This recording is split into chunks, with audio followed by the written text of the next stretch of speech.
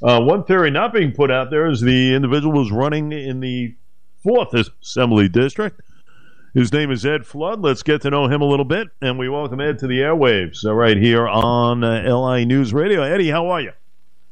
I'm good. How are you doing, Jay, this morning? Hanging in there, my friend. Are you getting ready? You got a week to go. Give me your experiences and everything else, and give us a little bit of some situations involved with Ed Flood making this decision to throw his hat into the proverbial political landscape. Go ahead. Sure. So, I mean, I had approached our chairman back in May of last year, and I'm just watching as it's becoming, Long Island and New York is becoming more expensive. It's harder for Long Island families to meet their financial needs. You're seeing the increases in crime, and I'm a father of 5 children. I'm looking at the Long Island I grew up in compared to what I'm leaving to my children, and I'm not happy about it. So, I decided I wanted to do something about it, so I threw my hat in the ring, and, I've been going at it for the last 18 months or so. And I've not done... culminating with the election in 7 days. What have you, Ed, what have you been up against as far as what people are saying out there with these doors you're knocking on? I mean, the overwhelming majority of people talk about crime and, the inflation, the economy. I mean, it's just 1 and 2. You get some random stuff here and there, but I mean, that's the issue that seems to be most affecting people. And most people just think we're not doing a good enough job as a state. You kind of get a sense as far as what's happening in the areas of the economy, crime, inflation. People are kind of fed up. And they're wondering, how am I going to do it? How am I going to make it? They hear about all the folks that are leaving the state of New York. They don't want to be one of them. Maybe a lot of people love New York, love Long Island. But in essence, it's kind of tough to kind of put it up on a daily basis. I mean, people are complaining about the economics right now, correct? Oh, absolutely. I mean, and, as a state, it's hard to justify what we do. I mean, people are really struggling. We're coming into a winter where, I just read that, diesel fuel is going to be in short supply, so those prices are going up. PSE&G rates are already through the roof. We have, National Grid just came out, and we're expecting 25 to 30% increases in natural gas. And we do nothing about this. I mean, we understand that people are trying to move to, as a state, we're trying to go to renewable energies. But we're not there yet. We're not close to there yet. In the interim, we have a citizenry that is just, their backs are about to break. I mean, there's just not enough. And we have policies coming out of Albany that are, counterproductive to the financial interests of most New Yorkers. It's quite frankly insane, and it's most of the left up in Albany are just out of touch with the everyday needs of the citizens, and this needs to change. I don't know another way to say it. I mean, in terms of our outward migration, the states of Florida and Texas now exceed our population, yet combine those 2 budgets, and it doesn't equal New York's. And a $220 billion budget we're talking with Ed Flood vying for the Assembly post in the 4th District with the election coming in 7 days.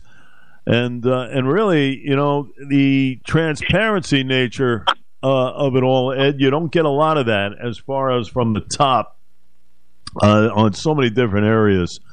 It never used to be like that many, many, many years ago. But that seems to be plaguing the political world these days as far as the lack thereof, rather than just talking about it, Oh, absolutely. I mean, there's so many things that happen. I mean, so take our bail reform package. If you went to look for that, you can't really find it as an individual law because they passed it as part of the budget. And this is something that was never really done up until, the Cuomo administration. He started using that as his vehicle to pass policy, and it's bad policy to intermingle the budget and, legislation. But that's how we get this.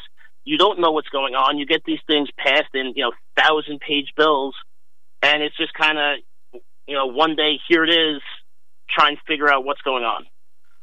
That's how this administration and the Hochul administration has gone through it, and it's something that we need to make things more accountable. We need to make it more transparent for people. One thing that I've spoke about with my previous boss, the former New York State Assemblyman Dean Murray, who's now running for Senate, is that he had a bill up there that we want to reintroduce should we both be successful. In every bill memo on legislation, there's a little section for a fiscal impact statement. However, most of the time that's filled out with TBD, to be determined. So we're going to pass legislation that's going to tax people or raise taxes, yet we're not going to say that. We're not going to tell you where the funding is coming from. So we want to make it sure that if you're going to pass legislation inside that bill, it has to say, where are we getting the money from? No question. Very important stuff. Ed Flood with us, vying for the 4th Assembly seat. Ed, what about education? We know it's been lacking as far as the state is concerned. There's a lot that's being taught in the classroom that many are upset about. There's the defense of advanced academics against woke efforts to abolish them. It's the formula. It's about the charters. It's about tax credits. It's about consolidation. There are a lot of flaws right now in the education system in New York. Absolutely. And I mean, at the end of the day, I mean, all these policies and the fighting amongst teachers and parents and school boards, it's a disservice to the children. Briefly, it's my job as a parent to raise my children with morals and values. It's the school's job to teach them math, science, history, and not pieces that they pick and choose of history. We need to teach all of it, good and bad, and at an age-appropriate level. And that's something that seems to be lacking in the classroom is the age-appropriateness of children. I mean, we're our public schools and, we seem to be pushing ideas that are well above the maturity level for most children, and they're learning it at an early age. And it's not something I don't need the school district to teach my children about morals and values. That's my job.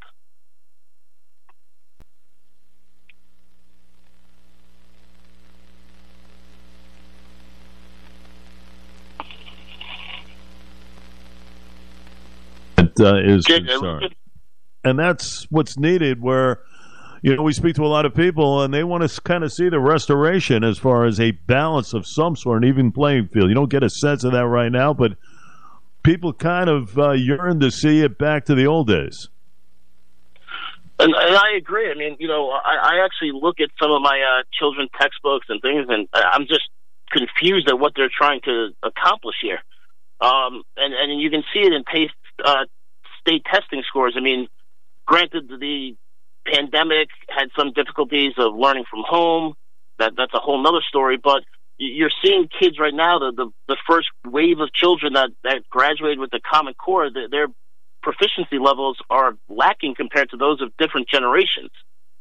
I think that's an issue. I think it needs serious consideration and probably some overhaul over how it is we're teaching our children. We seem to have lost our way in many a front, Ed Flood. Ed Flood is vying for the post of Assembly. That is representation of District Number 4. We will follow Ed's trek as he makes his way over the final 7 days. We'll get him back on for a final thought coming up prior to the election. Ed, we will continue your trek. We'll follow it. And we wish you the best of luck the rest of the way, my friend. Great. Thank you very much, Jay. And to anyone out there that wants to learn a little bit more, you can check out flood4ny.com.